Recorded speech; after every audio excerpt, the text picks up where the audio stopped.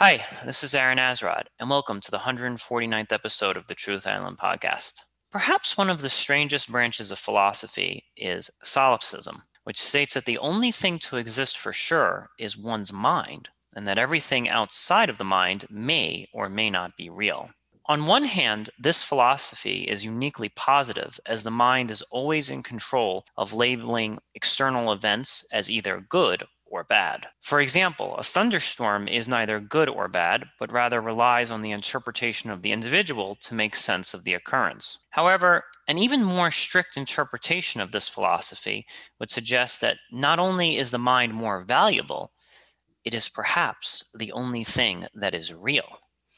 For example, what if you were to find out that you yourself were the only human being that was in existence? You were the only one that was ever happy, suffered, fell in love, or felt lonely, and that everyone and everything was simply a figment of your imagination. Helping to assure me that I am not the only human in existence, I am once again joined by Kenny, or so I think. Kenny, Kenny, what say you? Do you think that I'm actually a real person, or once this Zoom call disconnects, I simply vanish into the oblivion? I don't know, Aaron. You tell me. Yeah. So I mean, it's a pretty interesting idea, and it can be fun to tinker around with. So the and I guess this is what we're here to do is answer the question of or at least deal with it as best as we can. Is how do you prove that other people exist? How do you prove that you're not the only person in who actually exists? And I think that's going to be pretty fun. Okay, before we even get into the proof stuff, I just want to have a little fun, and I think this would actually make a great science fiction novel of what that would actually mean if you were the only real person and everyone else was just a simulation or fake or just a part of your imagination. And there's actually some very dark implications of what that would actually mean. So, if you were the only real person, what that would mean is that the person that you're talking to only exists while you are seeing and you are hearing them. Once you turn around, they no longer exist. They are completely gone. Like they just completely fade. And why that's so crazy and dark is imagine you're sitting at home and your wife comes home and she says, "Oh, Kenny, I had such a hard day. These things happened, and it was this and that."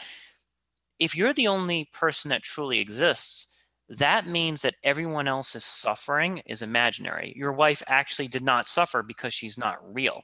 So, what that would mean is I think that this would lead someone to become the utmost narcissist because only my happiness is real. Only my suffering is real. Like if I'm bored, only I'm bored.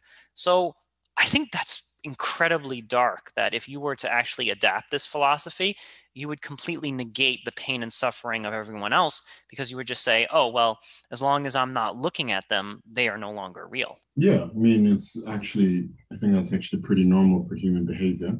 We kind of already live that way. So you take the average person and ask them, hey, do you know your neighbors? Well, most often, a lot of the time people really, they haven't met their neighbors, and it's almost like they're living in this weird limbo where they're the only person in the neighborhood. Of course, they've seen people walking their dogs or, pushing kids on a stroller. But they live in that sense that, these are not actual human beings that I should go and introduce myself to. And, we often think that our pain and suffering is actually far more real and far more should be far more sympathized with than anybody else's. So we we already kind of are solipsists, and but you're right. The implications, if we actually think about it in the sense of if we follow this to its utmost end, then it is a pretty not only dark but dark in the sense of total abandonment of the other, but also this aloneness. You are totally alone in this video game, in this cosmic simulation, in this illusion of, of, of matter. But it only takes a bit of a wink and a shake to, I would say, uh, knock it all sideways. Okay.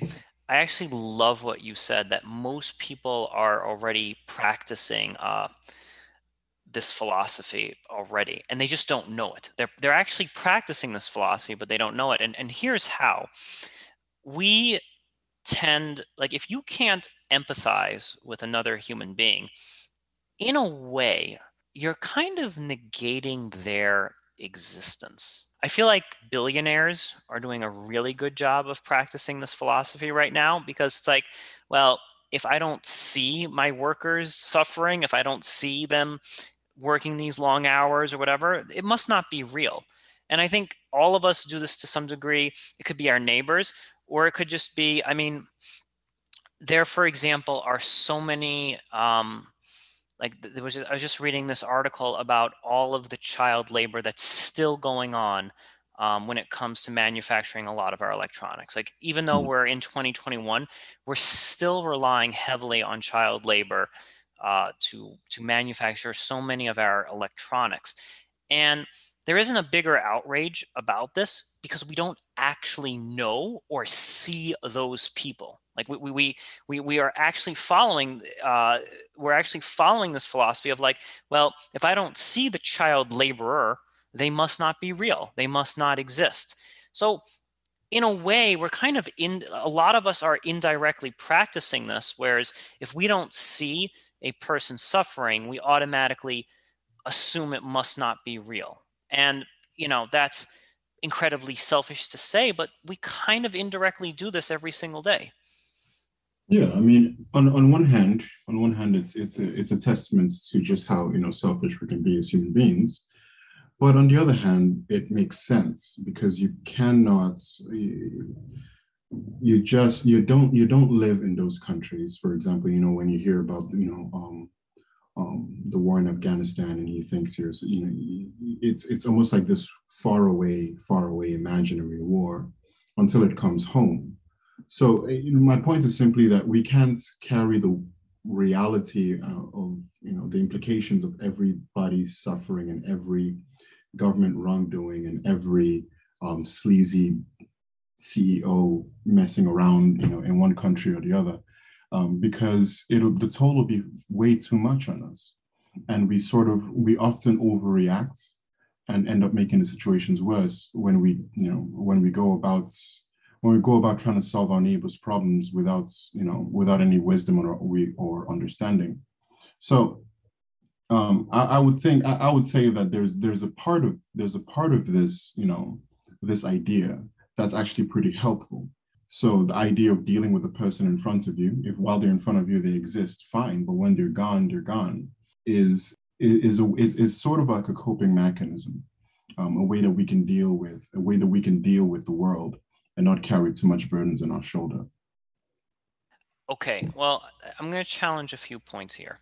So I think before you start necessarily worrying about the child laborer, you first need to learn how to deal with the people that are actually physically in your life, your Mm. kids, your wife. Like if you can't learn to empathize with those people, the people that you interact with every single day, there's no way that you're going to be able to generate the empathy skills to empathize with a child laborer in India, for example.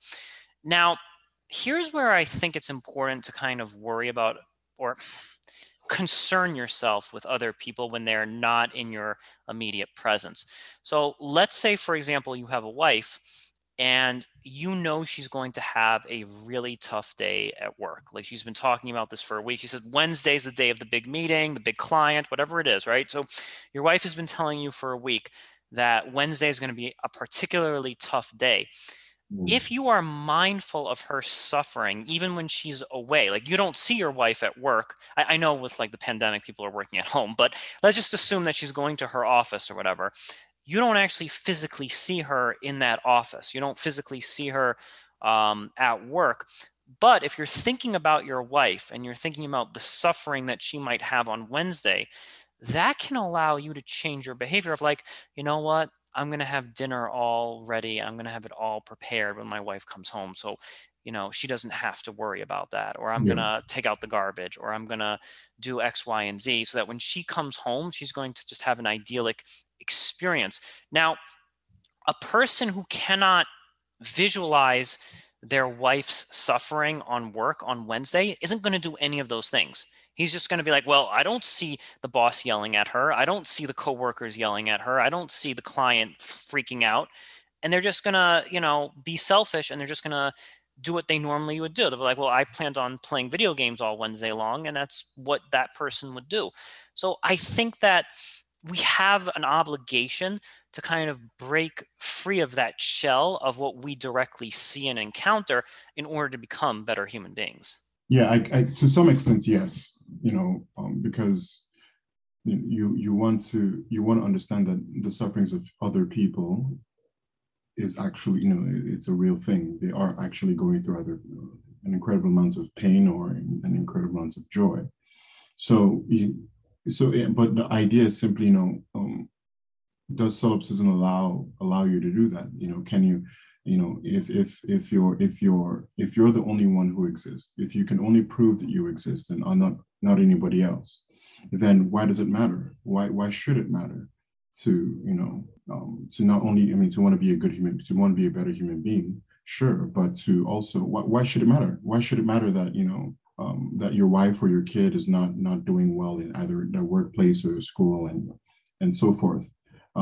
Because if they're all simulations and if they're not real, there's just tomorrow they'll just press the restart button and everything's okay again. Speaking that when we put ourselves aside and we actually consider and we actually believe that other people are human beings and they do have real pains and real joys and real sufferings and real aspirations, then it becomes necessary,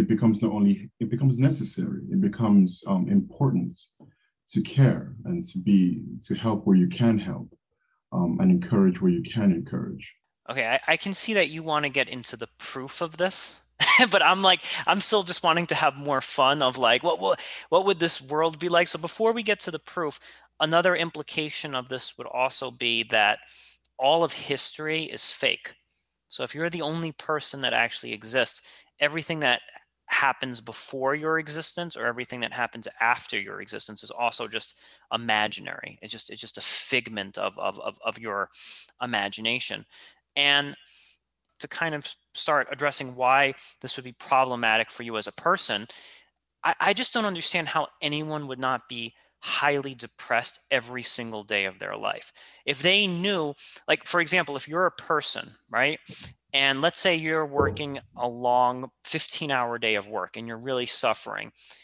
If you were the only person on the face of the earth, then you have to deal with the fact that you're the only one that's actually feeling pain in that moment, because everyone around you, they just vanish into thin air. They're not actually putting in the 15 hours of work. Only you're putting in that 15 hours of work. Everyone just vanishes, and then they magically reemerge when you start seeing and hear them again. So, and the same thing with pleasure. If you're at an amusement park or doing something really fun, you have to kind of live with the fact that only you're having fun. All of those other people are just simulations, or they're just imaginary entities just riding the roller coaster with you. So I don't see anyone lasting in this philosophy for very long without really hating the nature of their own existence. I don't see how that would be possible to really exist here and just know, like, this is all for me. This whole thing is just for me, and that no one else is having a shared experience with you. I just find that to be incredibly depressing. And that everything that you learned in history, all of the horrific things or whatever, none of it ever happened. I mean, how would one even begin to live in a world such as that? It's a very lonely existence, and it's a very unhappy existence, and it's an existence with lots of consequences that seem to be more of a detriment to the individual. So yeah, if history is not, I mean, if you're the only being in existence, then absolutely, yeah, history is just a load of bollocks. And not only that, But all your quote unquote meaningful relationships aren't really meaningful. They're just figments of the necessary, whatever the necessary simulation of this weird imaginary cosmos. And so it's a very lonely and unhappy existence. The other thing about this philosophy is like I can't see a way where you don't become pure evil. And here's why. Because if everyone else's suffering is imaginary or fake, then the incentive structure is for you to be as wicked to people as humanly possible so that you mitigate your own suffering. So like if like let's say you force your wife to do something for 20 hours, or you force her to do something highly unpleasant, you would just be thinking in the back of your mind, well, it's better off that she does it because she's fake and I'm real. Therefore, you kind of start delegating all suffering onto other people because in your mind, you believe that they are all fake. So there's no way that this doesn't turn to you just basically creating misery wherever you go, because your basic operating principle is that I'm real, everyone else is fake. Therefore, all the fake people should do all of the drudgery and all of the suffering, and I should have none of that on my plate.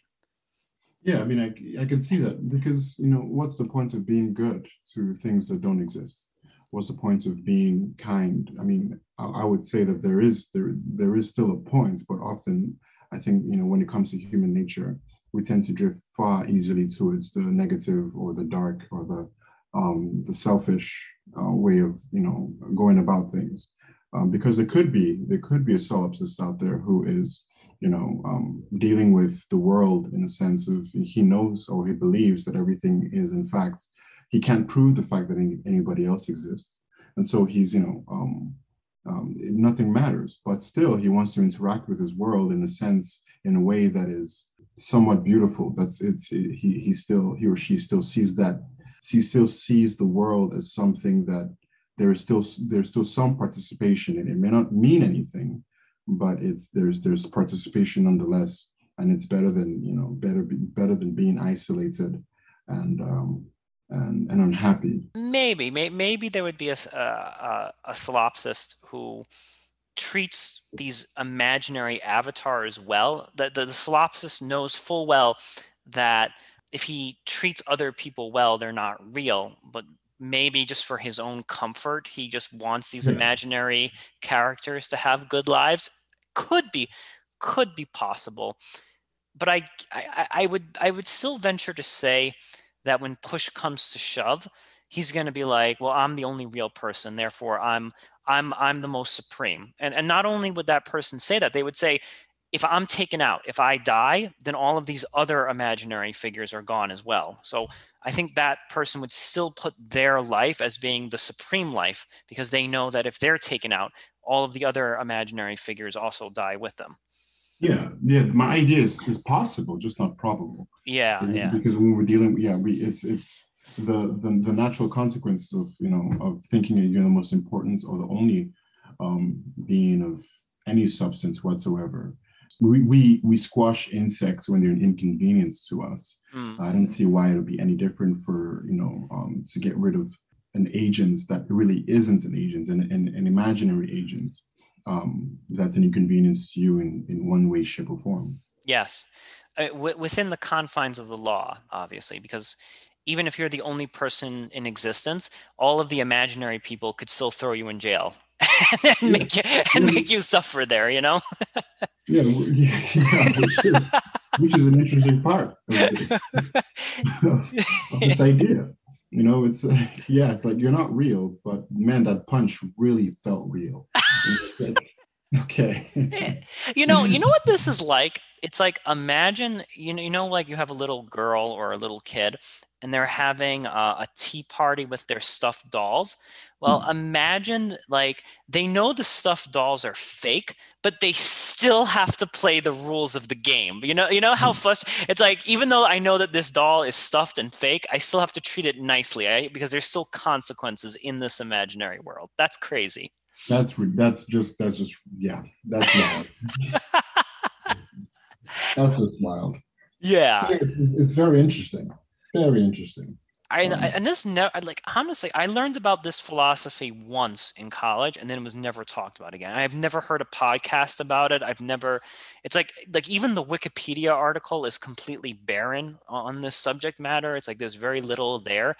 I don't. I feel like people are really petrified of talking about this. I think that if it was true, the implications of it would be just too much for people to handle, and that's why it kind of. So I appreciate you going here. Okay, now we're going to get to the proof aspect, which I think you're a little more eager to get to. No, So, I doubt it. But I don't see. I don't think. I don't. See, you don't see a way out of I this? don't know. I don't know how I gave you that impression, but no, please go on. All right, we'll talk a little bit about the proof. Okay, so first we have to prove that we are real. Like we have to prove that we're not the imaginary person, right? And that's the first step.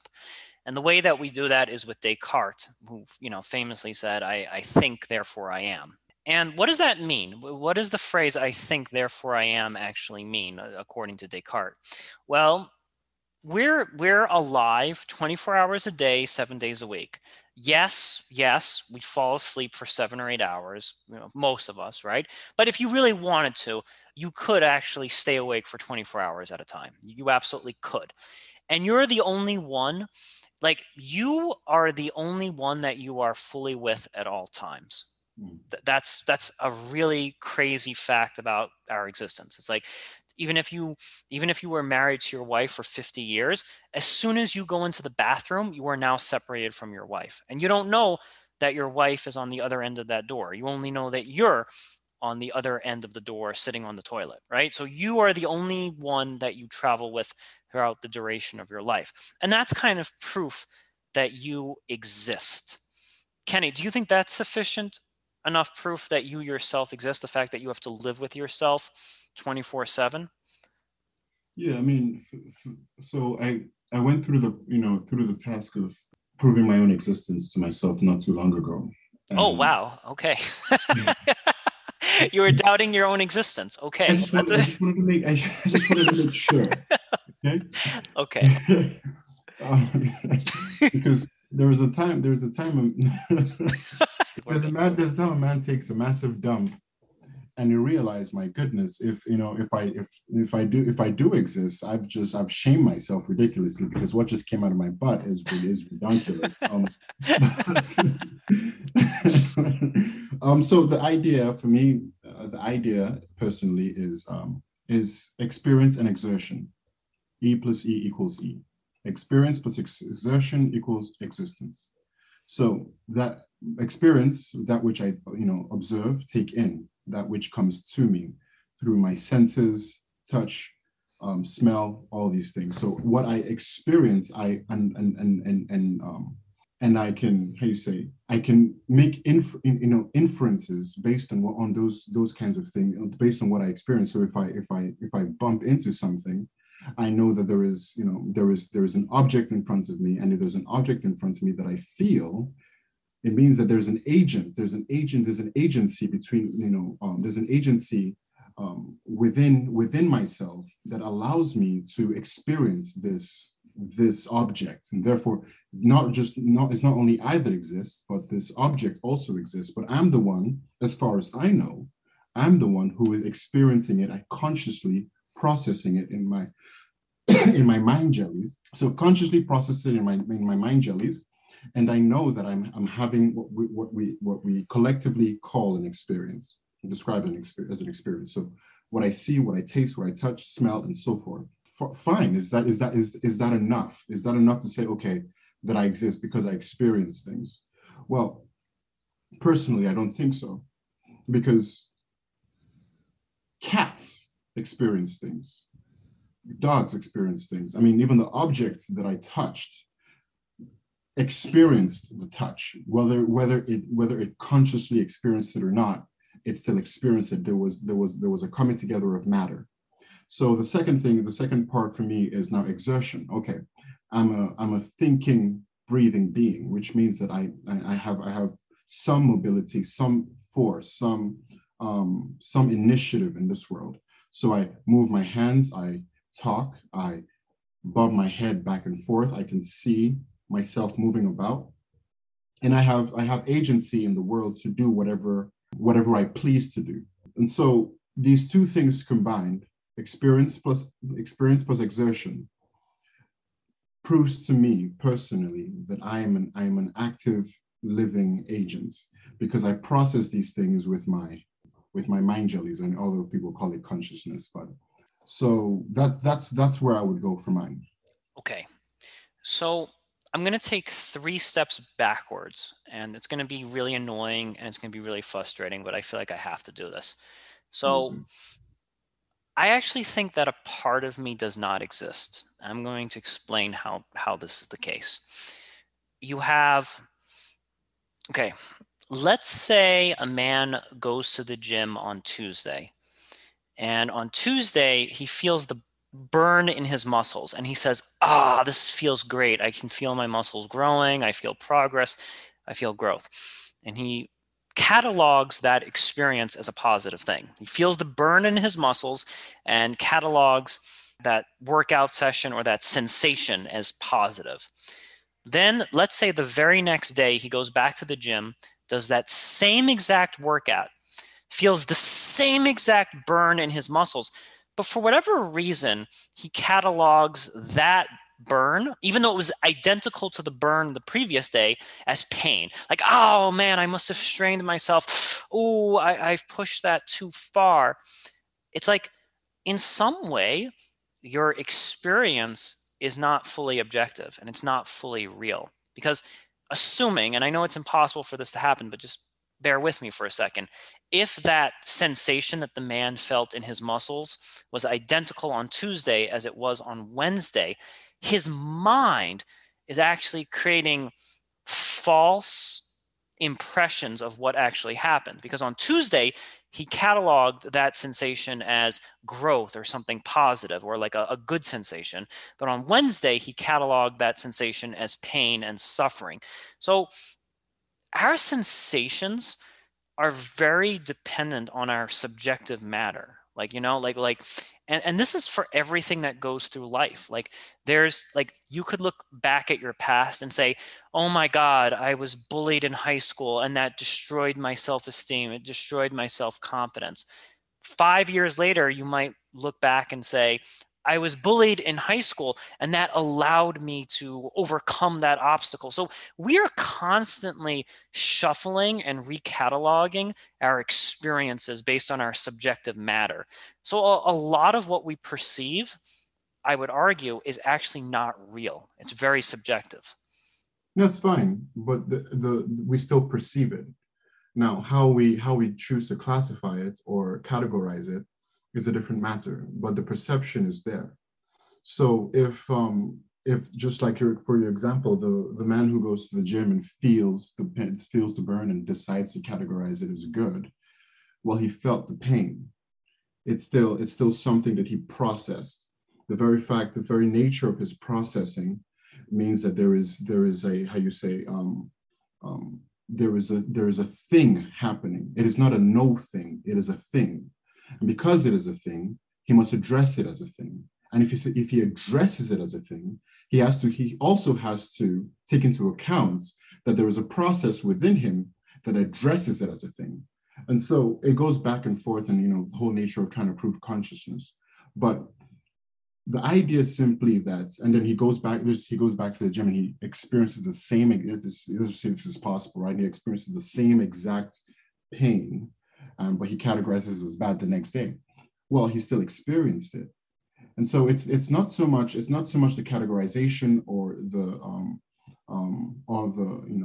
labeling of what this is, but the experiencing of the physical pain that matters. What about the case of, let's say, psychosomatic pain? So like in the example that I used with the gym, there was actually a real action that occurred, like the guy did a bicep curl or something. What about somebody who feels as if they have lower back pain, but there was no actual incident that actually led to the catalyst for that back pain? It's just like on Wednesday, he just feels like he has that pain. And then on Thursday, he doesn't feel like he has that pain. And a lot of like a lot of things, sometimes people feel depressed for no reason, or they fall, like they fall into a funk, or they fall into a mood, and there isn't always like this giant catalyst that happens that is like, oh well, I broke up with my girlfriend, therefore I feel depressed. Sometimes it just kind of happens. And I feel like there are sensations that we all feel, and there isn't necessarily a real external stimuli that's causing that sensation to occur. Yes, that's possible, but we still feel it. The existence is proved simply by the feeling of it. It doesn't have to be how you say, if it was a rock, the rock would just sit there as a rock, and we would never know. The pain of the rock could exist, and we don't know. But the person who feels either the real pain or the psychosomatic pain is still feeling the pain. It's because that's where the interest is the agent feels something. He's not just numbing, floating through life, numb, feeling nothing, and then because that would be a very interesting situation to be in. But what I would say is that the very fact that the pain is felt or the depression is felt in the agents is what I'm looking at. Okay, so I agree with you that whatever you're feeling, your consciousness is real, right? I agree with Descartes that your thoughts of, like, if you say I feel pain, whether that pain has a basis in the external world or does not have a basis in the external world, as far as your consciousness is concerned, that is real pain, or that is real happiness. I guess it would kind of be, it's up to an outside observer to come in and then validate whether your pain is real or false by external standards, right? By your internal, and I know this is getting complicated, but by your internal clock, whatever you feel is real. So if you say I have lumbar, if you say I have back pain, regardless of what the MRI or the X-rays show, if your consciousness perceives you to have lower back pain, as far as your consciousness is concerned, that pain is 100% real. The question is, does what an external entity, does the validation of an external entity matter whatsoever? So if a doctor says, hey man, you don't really have lower back pain, does that matter, or do we just trust our own consciousness? No, I think it does matter because that's what we have, terms like psychosomatic. So I think it does matter in the sense of because now we're putting that kind of pain in a certain category, and we're saying this is the kind of pain that the agent seems to feel for, as far as we know, no reason whatsoever. And so it does matter because it helps the patients, it helps the agent say, okay, though I feel it has no external, it has no external causes. This is all within me, but it doesn't negate the fact that he or she still feels that pain. So as in the external standards, no, that person should be fine. Absolutely, should be. Who knows what's going on?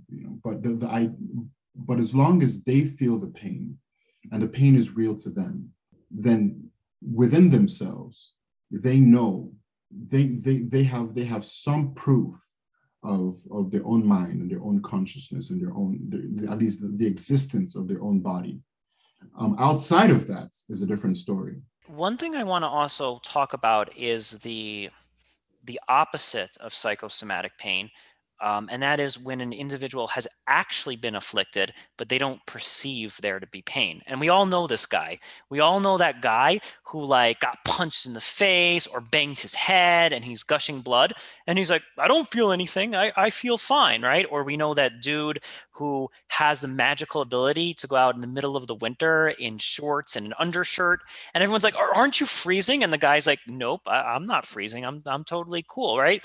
So we also have the inverse of this, of like the guy who everyone on the external world says, dude, there's blood gushing from your forehead. And the guy's like, nope, I don't feel anything. I feel totally fine. Whose opinion is right? Is like if the guy who's gushing blood from his head says, well, I don't feel anything. It's totally, my perception is that I'm totally fine. Is that person right? Or does the external world have like some validation to say, no, dude, you know, your head is gushing blood and you might develop an infection? Yeah. Yeah, I actually heard this so documentary, not I think a couple years back about a stuntman who didn't have the ability to feel pain, and one of the problems growing up was that they had to keep him from biting off his own tongue because he there was no resistance, and so you know there was no that internal clock, that internal warning alarm of pain, you know, to keep you from doing what would be harmful to yourself wasn't there. And so as a child, biting off his tongue was one of those, you know, was like, you know, it's super easy, super simple. So to answer your question, well, it gets complicated, but I would say just generally speaking, it's both because he doesn't feel the pain, and to him, he's fine, and he doesn't feel the threat or the danger, so he's fine. And so when he says he's okay, he means it. He's not he's not, you know, scrambling for the hills. But you know, the external forces looking at him and seeing the blood gushing into his eyes and his, you know, and all over his face. We're all worried. They're right too, because they have reason to be concerned, because there is his head has been blasted open. Excuse me. You know? It's something out of a Saturday Night Live skit. He's so I would say that it's both are pointing to a reality, but because we live in a very objective slash my friends and I call it an objective subjective world, in the sense that there are objective things that we encounter, but we're all addressing those things from a very subjective point of view. Yes. And so it takes I mean that's why it's super important for us to have, you know, for us to have those people who will tell us, yeah, your head is bleeding, man, because we all have places, blind spots where we don't see, we don't understand, we don't. No man is an island. Oh, no man's an island. um, No, you know, uh, an interesting area where this actually gets tested out is I've done a little bit of research on Shaolin monks, for example. And you know, in parts of China, there are these monks, for example, who practice martial arts, yeah, and they're actually able to develop some pretty cool superhuman like abilities. Like yeah, they can train their bodies where you could punch them right in the gut and they can absorb the shock of that. They can break like, you know, 10 bricks or whatever it is. Like they're able, like the external world, like if you had an MD, a medical doctor or a scientist come and look at these Shaolin monks, they'd be like, no, man, you know, your rib cage is going to break if this happens and this and that. And then these Shaolin monks are able to like do these like almost supernatural like feats that modern science would say no, that's not possible, yet they're able to do it. And they asked them, the Shaolin monk, well, what's the secret? Why is it that, you know, someone can punch you in the stomach and you don't break a single rib?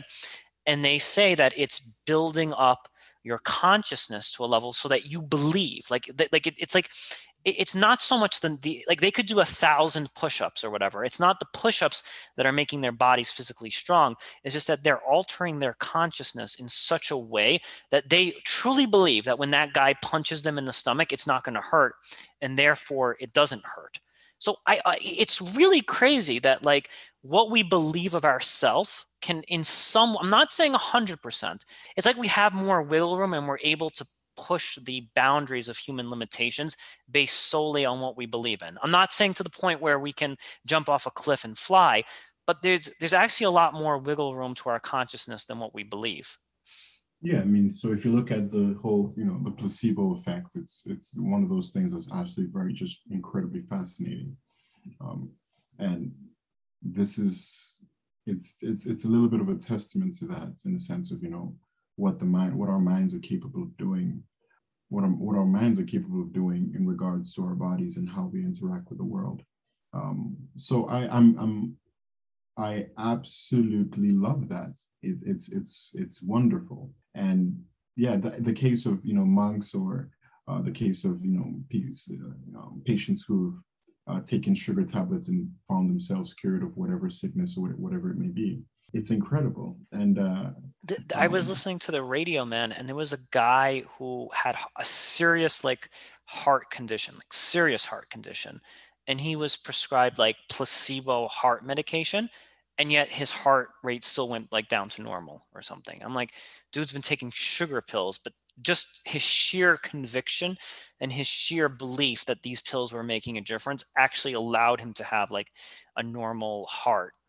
And it's just like, there needs to be like more investigative work into that, because like at some degree we're able to negate the external world. Our mind is able to say, like, I'm wondering, like, that guy, let's say there's a guy who gets into a bar fight, and then a dude takes a bottle of beer and smashes it over his head. The guy is like bleeding. If the guy truly believes, like, nope, this isn't going to kill me, nope, I don't care how much my forehead is bleeding, I wonder if his sheer willpower can just prevent him from dying, or prevent him from going unconscious, or maybe the blood will just stop. I mean, I'm wondering how far, what is the boundaries, what is the limits of me just believing that, like, I am not hurt. that would be a very interesting study, and I think that's more more of a question for brilliant experts, which I am not at all. But, I think it would be something that I'll be more than willing to look into, because it's fascinating. Yeah, what you hear, the stories of mothers lifting, incredibly large objects, Yep. just to save their children, things that they would not in any way in a million years thought they could have, lifted on their own. It's really incredible what the human mind is capable of. And it would be a very, very interesting study. And I think we don't, I don't think we give it as much as attention as it deserves. See, I think like a lot of those anecdotes and a lot of those stories are like some form of proof that a lot of, like, I think some of those anecdotes are proof that a bit of what we believe to be real about the external world isn't so real, right? And I've heard those stories too, where a guy was trapped under a car that, weighed 2 tons, and some 55-year-old guy with back problems lifted up the car for a few minutes, for a few seconds, and let that guy escape. I'm like, wait a minute. Physics, external world, biology, all of that just got thrown out the window. Just completely got thrown out the window by that 55-year-old lifting up a 2-ton car or whatever it was, and it's like, yeah, like that's not looking good for the external world. Let's just put it that way. Let's get to the proof stuff here. I believe, Descartes, that we exist, that I exist, and you've done your own studies that prove that you exist. So we're in agreement that Aaron Azrod exists, Kenny exists. We can say that for yourself. Well, I can say that for me, absolutely. Yeah, you can say that for you. You can say that for you, and I can say that about me. Yeah. Now, the real challenge is, how do I know that you, Kenny, exist? And right, and if you are real, how do you know that I exist? How do I know any of this external stuff exists? And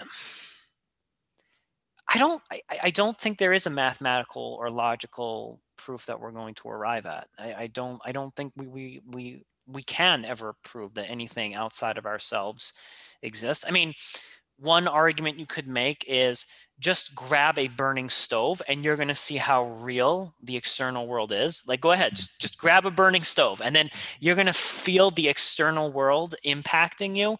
Do you think maybe that's like some evidence that something outside of us exists? Because if nothing outside of us existed when we grabbed a burning stove, theoretically, we should just be able to mentally overpower that. Yeah. Oh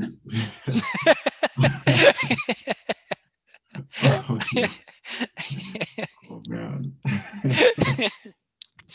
Yeah, it's interesting. It's very interesting because Yeah, it's not one of those things that is you cannot, should I say, it's for me, right, at least at this moment, um come to a certain beyond the doubt proof that, at least philosophically speaking, I would say that somebody else exists, because I mean, you are a subjective being living in a very, very convincing, large and convincing world, but Convincing. you're still, you're still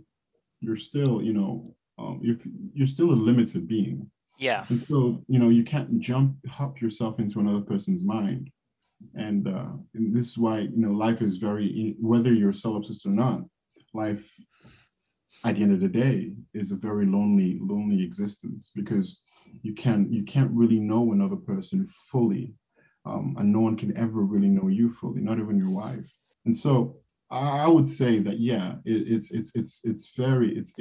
if not impossible, very difficult, as far as I know, to prove the existence of the other.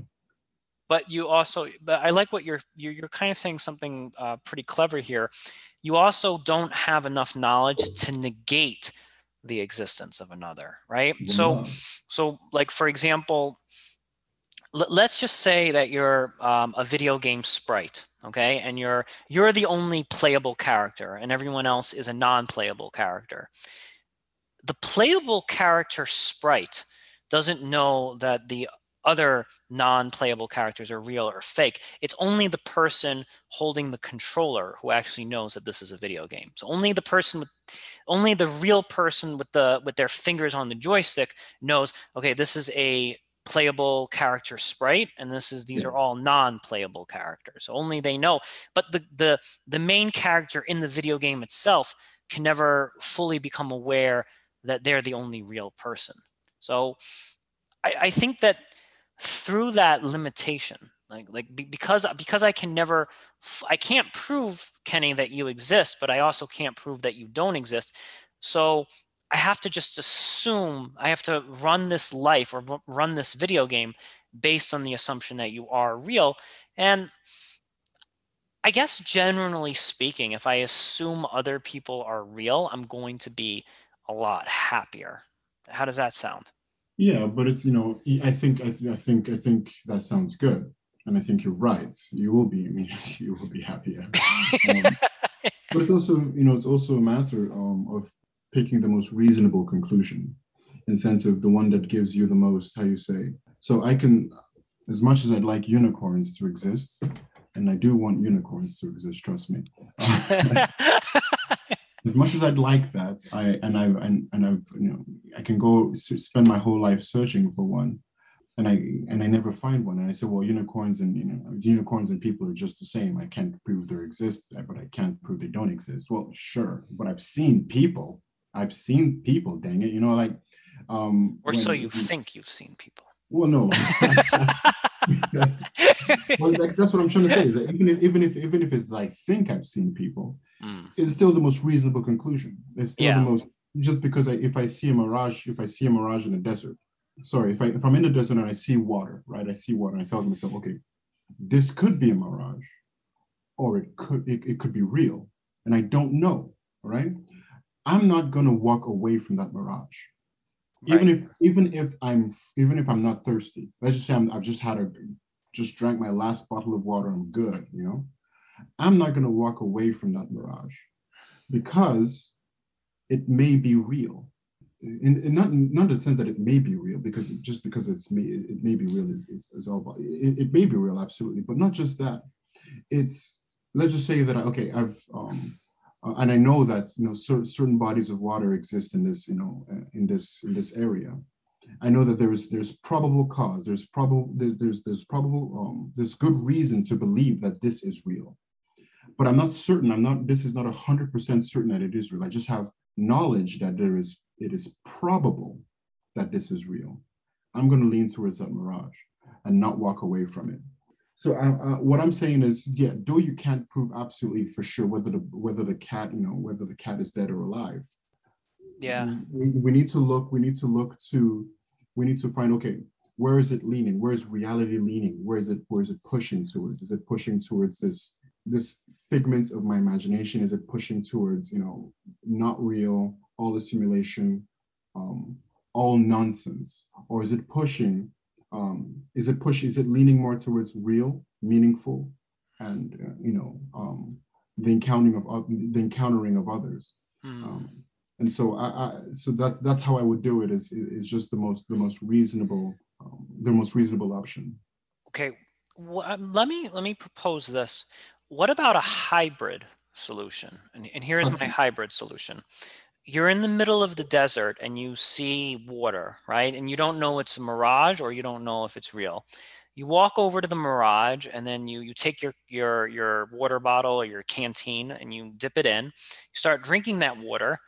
But as you're drinking that water, you're like, yeah, tastes a little bit like sand. I think I feel a seashell in my mouth right now, right? And I think one of my teeth one of my I think my teeth are becoming a little crooked right now, right? Mhm. So is it ever perhaps wise to kind of pause and sort of question the external reality just a little bit? Because if you just say, oh, well, if I see water, then therefore it must be water. If you're just immediately just trusting whatever it is that you see, you never leave open the possibility of maybe the external world is wrong. And again, I'm going to go back to the Shaolin monk example.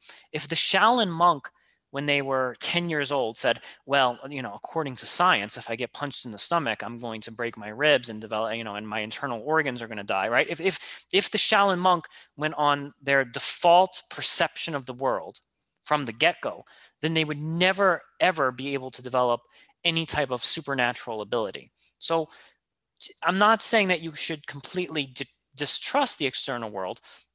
Do you think it's ever appropriate, though, to have some skepticism of the external world so that you always leave open the possibility that, one, the external world is incorrect, and two, you might actually have like some inner abilities that you may not be like aware of? Yeah, I mean, questioning the external world is super important. And I think that it's something that we kind of do all the, hope not everybody. I don't think that everybody does this or even should do it, because if you don't care, you don't care. But for those who care and those who wants to, it's very important that you do. But at the end of the day, here's the problem with questioning everything. Hmm. Is there are those who question everything and never come to a conclusion about anything. And so that's a very strange and dangerous place to be. So if you're questioning to really understand, to find out, absolutely, please, by all means. And if it leads you towards, yeah, this is real, or leads you towards, no, this is an illusion, then please, by all, so I would say that it's very important to question, and it's very important. This ongoing skepticism is important, and it kind of keeps us curious, or should I, maybe, yeah, it keeps us curious, and it keeps us, yeah, it keeps us from falling into a lot of different traps and dangers. I actually like your caveat there. So let me see if I can paraphrase this into some kind of axiom. So if you see water in the desert, trust your eyes and trust your ears, trust your senses. Okay, so the first rule of living in this world is trust your senses fully.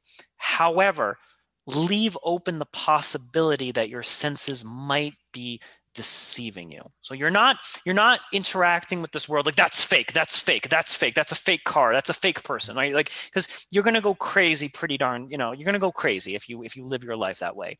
So trust your senses, trust that everything is real, but if something feels a bit off, leave room that things may not be as you perceive them to be. So do you think that's a healthy way of living? Yeah, I think so. I mean, I would say so, yes. But to put it simply, yes, I would say so. Yeah, because we can't just be living in a world where everything outside of me is fake. Because if you're living that way, one, you're gonna fall into a pretty darn deep depression, and two, you're just, there's a whole world outside of yourself that you're not really interacting with, right? Like, So Okay, Yeah. we're over an hour here, so I kind of want to leave off with some takeaways. I think, you can trust that you yourself, the listener, is real, right? Whoever's listening to this, you are real. Just letting you know. And I think we can't prove that we don't have definitive logical mathematical proofs that other people are real. But in order to get the best experience out of this world, assume that everything in the external world is real until proven otherwise. I think regardless of what's actually going on, whether this is a simulation, whether we're just like consciousness, whatever ends up being the case, it really doesn't matter, because in order to live the best possible life that you can get, assuming that others are real and that their suffering, their happiness, their dreams, their sorrow, their regrets are real is going to create best possible experience for you in this world. Is there anything else you want to add to that? Don't pet a burning dog. That's an American Psycho reference. All right. Well, thank you so much, my imaginary friend. You too, Mr. Puggles. All right, Kenny. Thank you so much, my friend. Thank you for having me, Aaron.